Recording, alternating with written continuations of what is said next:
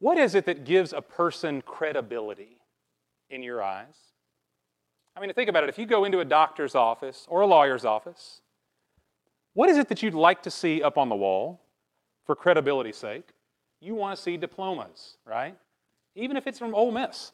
It wouldn't bother me. I'm just kidding. State, Ole Miss, Southern. I don't care where they got the diploma, I just want to see it up there. I want some evidence that this person is qualified to take care of me. If I'm going to take my car in for a repair, if I got to go to the shop, I'm checking the Google reviews for that place before I go, just in case, right?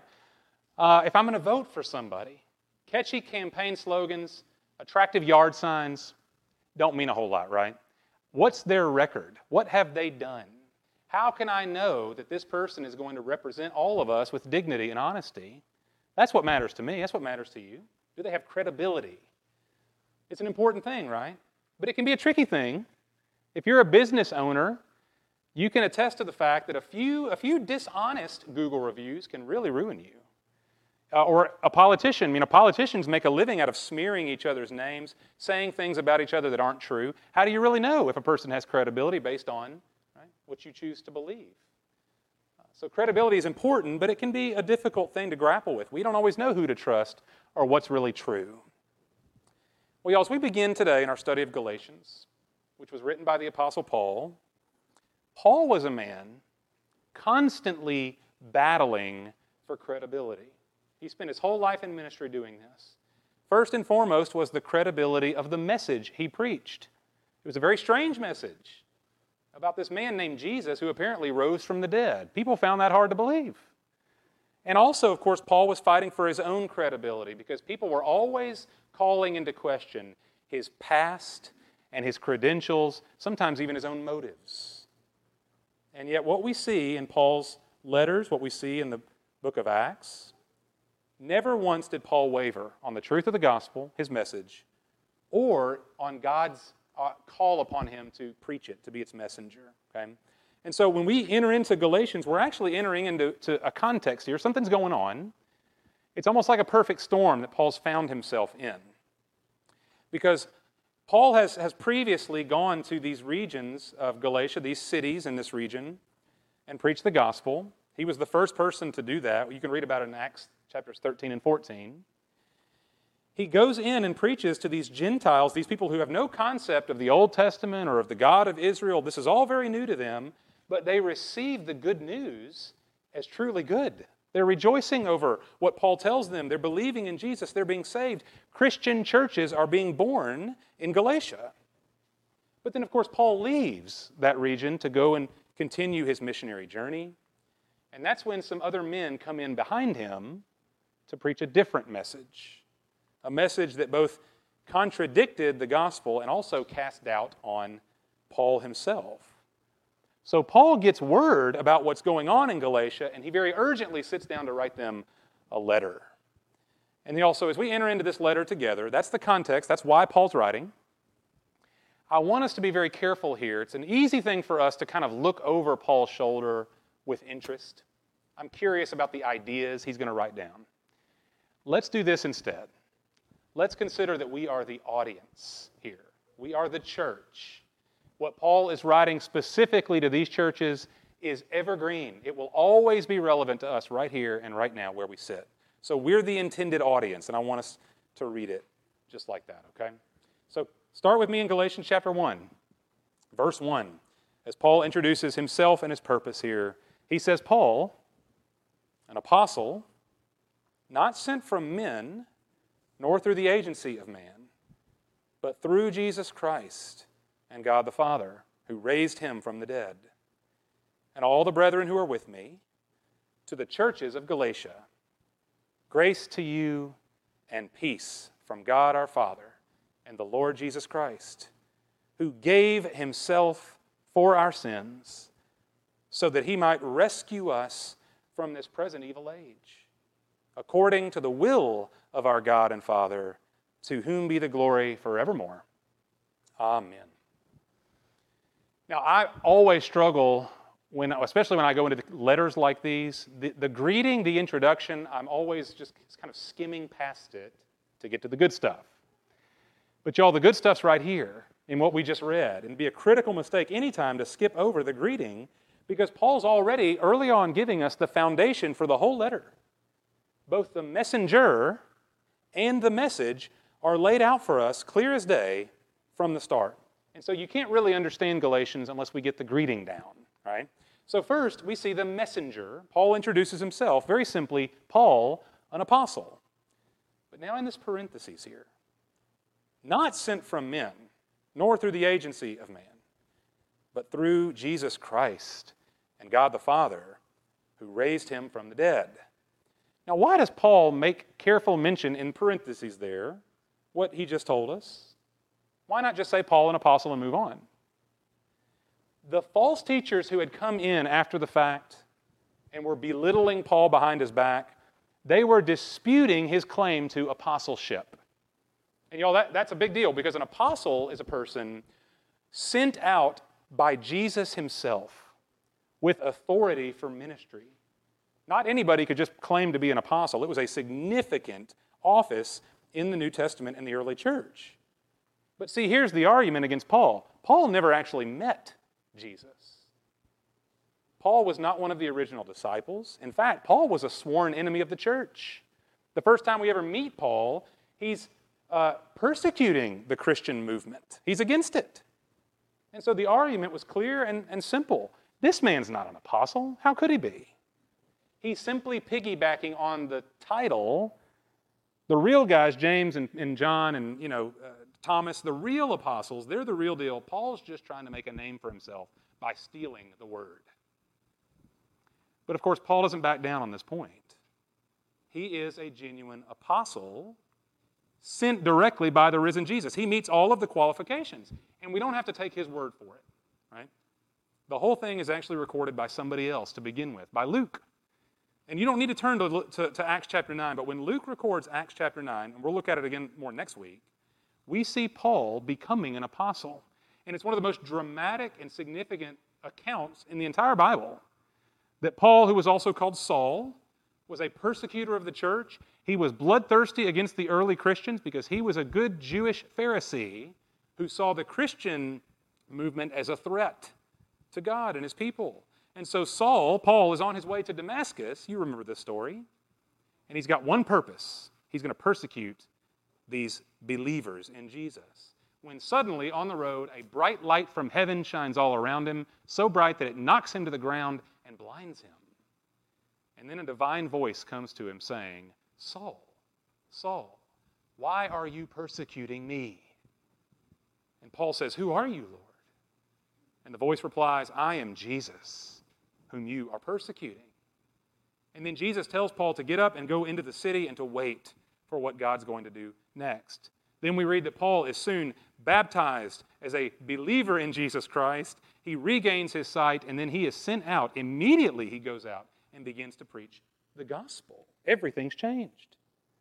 And we'll see more about that when Paul gives his testimony next week. But the long and the short of it is, the risen Jesus specifically and miraculously saved Paul and called him into ministry as an apostle.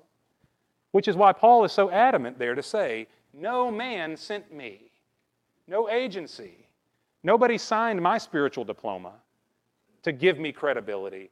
My credibility as an apostle comes straight from the top. And you can ask the people who know, and they'll affirm it. So that's important, right? Because an untrustworthy messenger is no good. How do you know if anything he says is true? Paul is trustworthy. He is an apostle. But more important to him was the message itself. The message was even more significant to him. You see this in verse 3 again?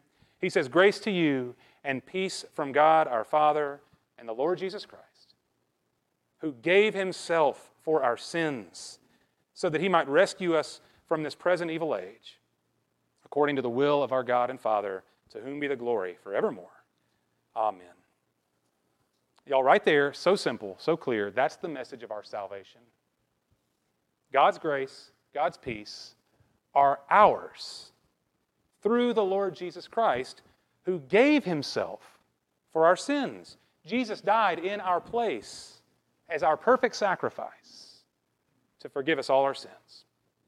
And He's rescued us from this present evil age, Paul says. That means that Jesus has delivered us out of the domain, out of the power of Satan and of sin and death. We're no longer living in our sins, condemned and under judgment, but we are now experiencing eternal life in union with Christ. We are no longer slaves to sin. We are no longer doing the will of Satan. We are now living as evidence of Jesus Christ and His grace. We are in Him. Jesus said it like this way. He said, "He who believes in me will no longer walk in darkness, but will have the light of life." We've been rescued out of what we were. And all of this is according to God's will. It was God's idea, and it's for God's glory. So, y'all, this is every single week you're going to hear this good news at Harvest Church. We're never going to skip a week, right? Because this is the only reason we're here. This is the only reason we're allowed in these doors. It's the only reason we can worship with any confidence at all. It's because Jesus Christ freely and fully saves everybody who trusts in Him. This is the message of grace that Jesus gave His messenger, Paul, to proclaim. Now, I said this before, when Paul first goes to the churches in Galatia, which at that time were no churches at all, they were pagan people, they hear him, they see him, and they receive him. There was great rejoicing, the Scripture tells us, when he reveals to them God's grace through Christ. They trust Jesus and they're saved. They'd never heard anything like this before. Such a precious and glorious message that God actually loves me, a sinner. And even more than that, the fact that God was saving not just the Jewish people, not just the people of Israel, but now also the Gentiles, people from Galatia, people from Mississippi. God actually saves people who are not the children of Abraham by birth. Anybody can get in on this. Good news doesn't even begin to describe what they're now receiving. Rather than being shut out, we've been brought near by the shed blood of Jesus Christ. That's good news. They received it with joy. But then Paul leaves. He's got other places to preach. And people come in, and things take a decisive turn south. Right? And Paul is, he's not just a little bothered by what's transpiring here. He gets right to the point in verse 6. I'm amazed, astonished, that you are so quickly deserting Him who called you by the grace of Christ for a different gospel, which is really not another. Only there are some who are disturbing you and want to distort the gospel of Christ. Y'all, Paul had seen a lot of things. He was not easily astonished. He was not easily outraged. But here he is, beside himself. His jaw is on the floor as he writes this letter. What's happening among the churches? He's furious. What's got him so angry? You know, I mentioned earlier that these teachers who had come in after Paul were teaching a different message, right? Well, who were these guys? And what was the message? That's something we have to understand because Galatians goes on and on and on about this particular issue. These were not people who were against Christ altogether. Very interesting and almost a little subtle when we consider that these people were Christians. They were Jewish Christians. And so they had an agenda that was different than Paul's. What they said to the people of Galatia, the Gentiles, it went like this. Jesus is the Messiah, yes. And you believe in Him to be saved, yes. But you can't really be saved. You're not truly saved unless you become as we are. You Gentiles must become like us Jews, meaning you must be circumcised, you must abide by the laws and the practices, the feasts and the festivals, all the things that God gave His people Israel to do, you must also do if you're really going to be saved. And hey, Jesus said, John chapter 4, Jesus said salvation is from the Jews, right? He said it. Now, we might be able to say, oh, of course not. Ridiculous from where we sit here today. But I want you to know that that was a very easy message to believe. It makes a lot of sense, especially to people who had no background, who had no deeper understanding of the New Testament as maybe we do today, we shouldn't posture ourselves as smarter than the Galatians were. They're the same as us. It's a pretty easy message to accept. Because think about it. Keep in mind, there was no New Testament at this point. As Paul's writing it. I mean, as we speak, Paul's writing it. So nobody had a copy of the New Testament that they could flip through and say, it says it right here. All they had was the Old Testament. And frankly, the Gentiles really didn't even have that. They didn't know what was in there. They didn't grow up studying the law or knowing all about Moses and Abraham and David and the rest. And so these men come in and very easily they're able to convince these people, look, all throughout history, God has set his people apart as his people. How? Through the rite of circumcision, through the giving of the law, through ancestry to Abraham. We're the sons of Abraham. And of course, the Gentiles didn't possess any of those privileges. They had none of those things working in their favor. And so here's the message, clear as day. God will allow you in. He sure will. But you can only enter in the same way we did. You have to go in the same door we used. You have to conform to our rituals. You have to obey our laws. You have to do what God has always done with his people. That's how you become his people. You can't really be saved. You can't really belong to God until you enter in through our door. That's an easy message to buy into, right? And certainly the Galatians were doing that. They were believing because it made sense to them. You know, God's not going to scrap everything he's done in the past. Surely we've got to conform. We've got to add on. But you notice again what Paul says about this. Paul doesn't say, tomato, tomato. So, subtle differences. Paul says, verse 6, I am amazed that you are so quickly deserting him who called you by the grace of Christ for a different gospel. And Paul goes on to clarify, there isn't actually no different gospel. There is no other gospel. There's only one gospel. And so what these people are preaching to you is no gospel at all. It didn't come from God. And y'all, here's the irony in it that Paul wants to show us. These men, these false teachers, are adding on requirements, saying this is what you must do in order to belong to God. Paul says, if you do that, you are actually deserting God. You're not getting closer to God through your good works. You are actually denying him. You're turning your back on him, the one who called you by his grace.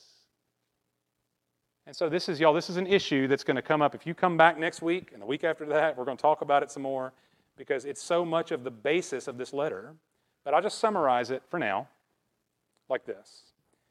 When Paul uses that word grace, this is at least the second time he's used it in the first, 6 verses. Grace means unmerited gift.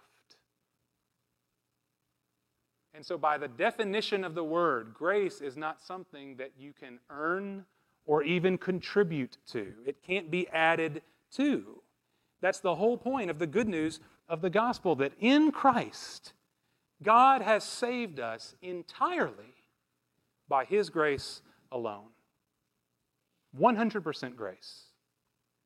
The message of the false teachers was, Jesus is necessary for salvation. You can't be saved without him, but he's not sufficient. He's necessary, but he's not sufficient. You must complete what is lacking through your own obedience, through your own conformity. In other words, the law must finish what Jesus started. The law must finish what Jesus started. That was the message. His grace alone is great. It's necessary, but it's not enough. And Paul punches back hard. He says, if you deny the sufficiency of God's grace, you are deserting God altogether. You're not just diminishing God a little, you're turning tail and running the other direction. If you try to add anything to Jesus, you subtract Jesus. If you try to add anything to him, you lose him entirely. Paul wants us to know this is not a matter of subtle difference. This is not semantics. This is life and death. And that's why Paul says it so forcefully, you see in verse 8. But even if we or an angel from heaven should preach to you a gospel contrary to what we have preached to you, he is to be accursed. As we have said before, so I say again now, if any man is preaching to you a gospel contrary to what you received, he is to be accursed. This is one of the harshest and most forceful statements in the whole Bible. But we have to embrace it, and we ought to embrace it the way that Paul does. He means what he says. If anyone, even one of us, even an apostle, even an angel, a divine being come down from heaven, anybody who preaches a different gospel, may he be eternally condemned. May he be under God's curse, separated from God forever. Why? Because to pervert the gospel, to distort or even deny God's free grace, is to deny God himself. It's to call God a liar. And it's to lead others into condemnation. Y'all, as a preacher, if I stand up here today and say to you, listen, God will love you and he will accept you. Yes, he will. All you've got to do is quit your coveting and your lying, your cheating, your stealing. Let's get out the 10 Commandments and do what they say, and then God will open the door wide for us. That's what most people inherently believe God is like. I do my part, God will do his part. God will love me if I'm good enough and make enough effort. If I preach that to you, I am leading you away from God, not toward him. I'm leading you into condemnation, not life.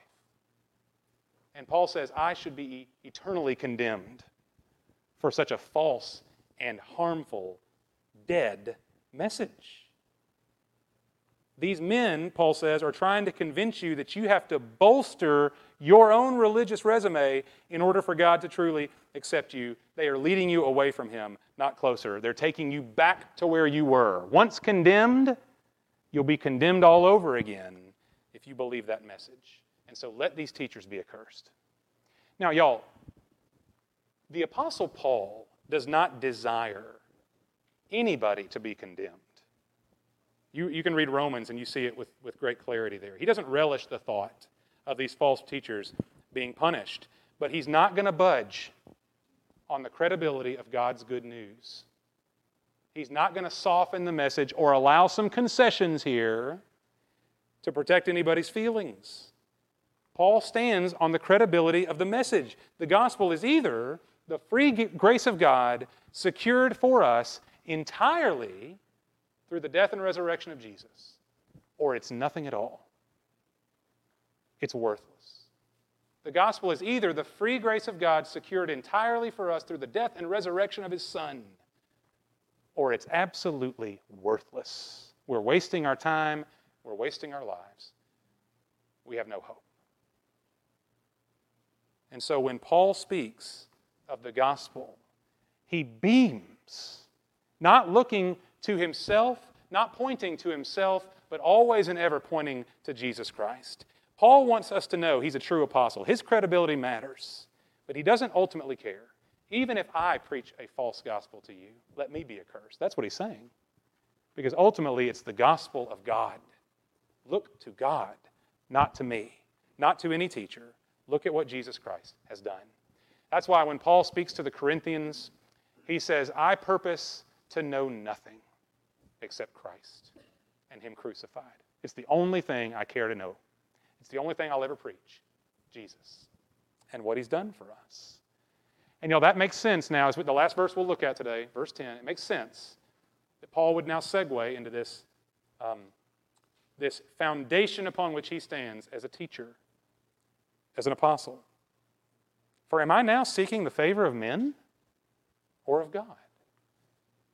Or am I striving to please men? If I were still trying to please men, I would not be a bondservant of Christ. Now, this is a reaction now on Paul's part, that one of the accusations lobbied against him was that he was a people pleaser. And specifically, here's what Paul has done. He's gone to the Gentiles, the people who don't know what the Old Testament says. They didn't grow up studying this book. So he goes down there and he tells them, listen, There's a free grace God has for you, and it requires nothing of you. No circumcision. You don't have to keep the law in advance to earn your way in. You simply repent of your sin and believe in the gospel. Just trust in Jesus and you'll be saved. Well, in come the detractors and they say, well, it's clear what he's doing here. He's removing the sharp edges. He's taken all the requirements out of the picture to make it easy for you to believe because he wants your approval. He's tickling your ears. He wants you to think he's the best apostle. He wants to be your favorite. He's simply trying to get your acceptance, approval, and applause. That's why he's making it so easy. But they've actually gotten it backward. And this will become clear as we study through this letter. The message of grace has a sharper edge than any other message you'll ever hear. The message of grace is actually in many ways harder to accept than a message of law. It was Paul's message of grace that got him half beaten to death over and over and over again. It was Paul's message of grace that got him thrown into prison.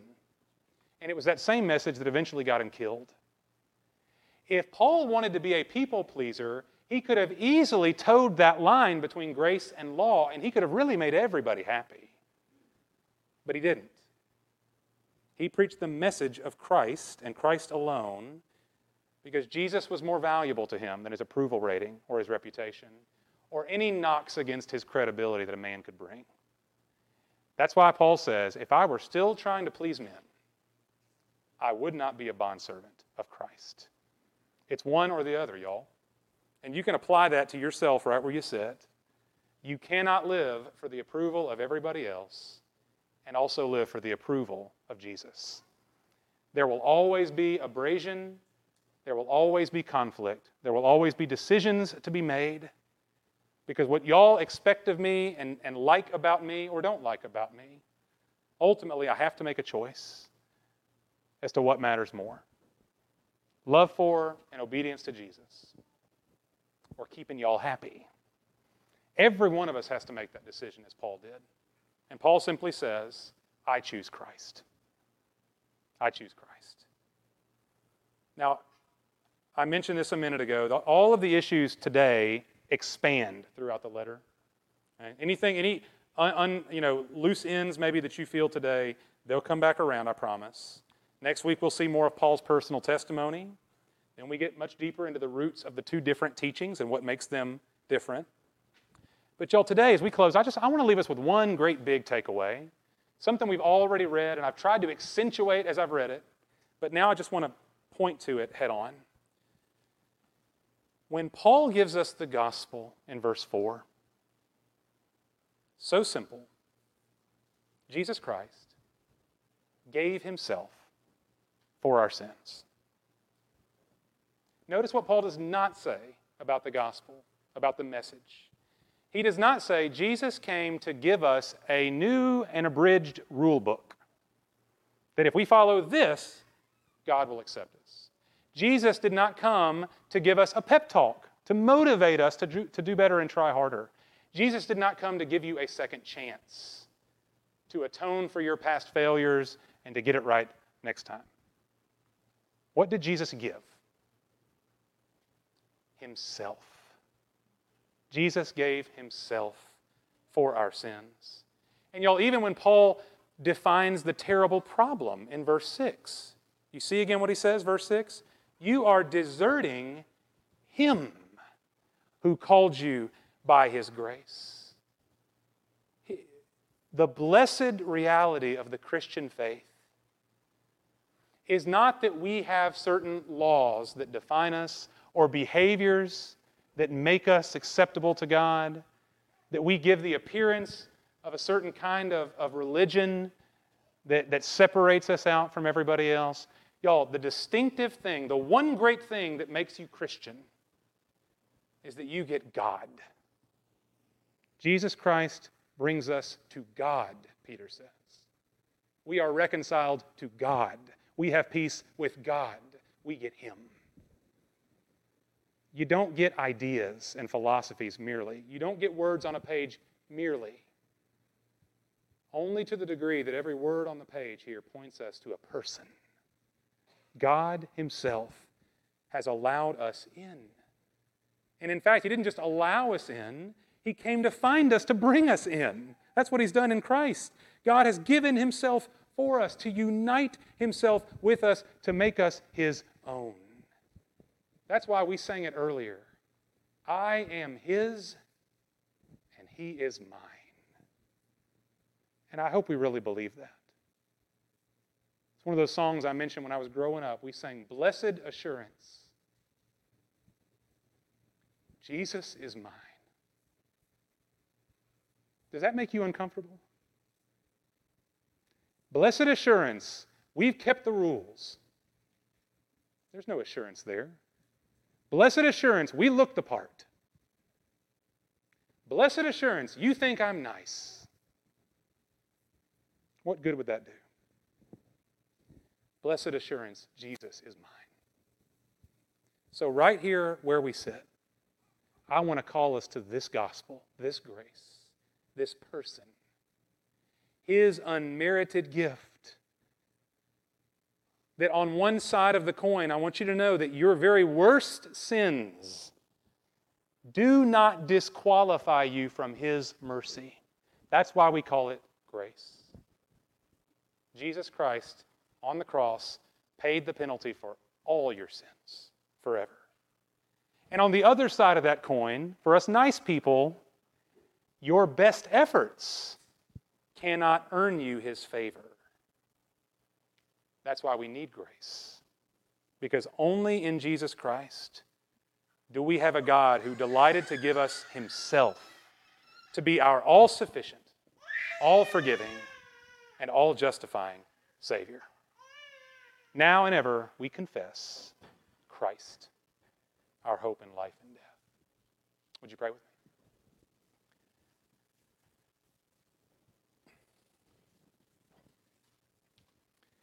Father, this morning I pray for my own heart, I pray for us all, that we would take serious inventory from Galatians 1. This is not a bygone problem from long ago. I pray that we would see if there is any temptation in our own hearts to feel like we must add to Jesus. We must fill in some gap. We must complete something unfinished. If perhaps that was how we were raised, that we went to a church or we were raised in a family where belief in Jesus was good and fine, but in the end we still had to earn our way through the door. Father, help us to see our own hearts this morning and to see this as a different gospel, which is no gospel at all. And Lord, rather than us feeling shame for that or condemnation, Lord, I pray, show us the truth. Show us the great blinding light of Jesus that knocks Paul to the ground and brings him new life in Christ. Lord, grant us this same grace. Lord, root out from our hearts and our minds any other notion that either I am good enough, right where I sit, or I must be good enough, and that's my ambition. Lord, help us to see that in Christ Jesus we are fully and freely saved. And I pray, Father, that as we look to him and trust him, that we would delight to know that this isn't just record keeping up in heaven that saves us, Lord. We're saved for real. We have been rescued from this present evil age. We are no longer slaves to sin. We are no longer what we used to be. But by your grace, we are new. And we are able to live as new creations. And so, Father, we didn't earn our way in here. It is all of grace. And because of grace, we are transformed to something we could never otherwise be. Father, I pray, help us to see and to take hold of all that which Jesus Christ has laid hold of us. He loved us. He gave himself for us. and he has rescued us. Father, I pray that if anyone in this room has believed only a portion of that, perhaps, and is looking to themselves otherwise, then I pray today, Lord, for the full light of your grace to warm their heart, that they would look to Jesus alone, to nothing and no one else, because he alone is sufficient to save. Father, thank you that you did not give us a half gospel to help us along. Lord, you've given us everything. Lord, I pray we would believe it, that we believe you, and that, Lord, we would never, ever, ever desert you by looking elsewhere for the grace that you alone delight to give. Draw us near, and let us praise you in song. In Christ's name, amen.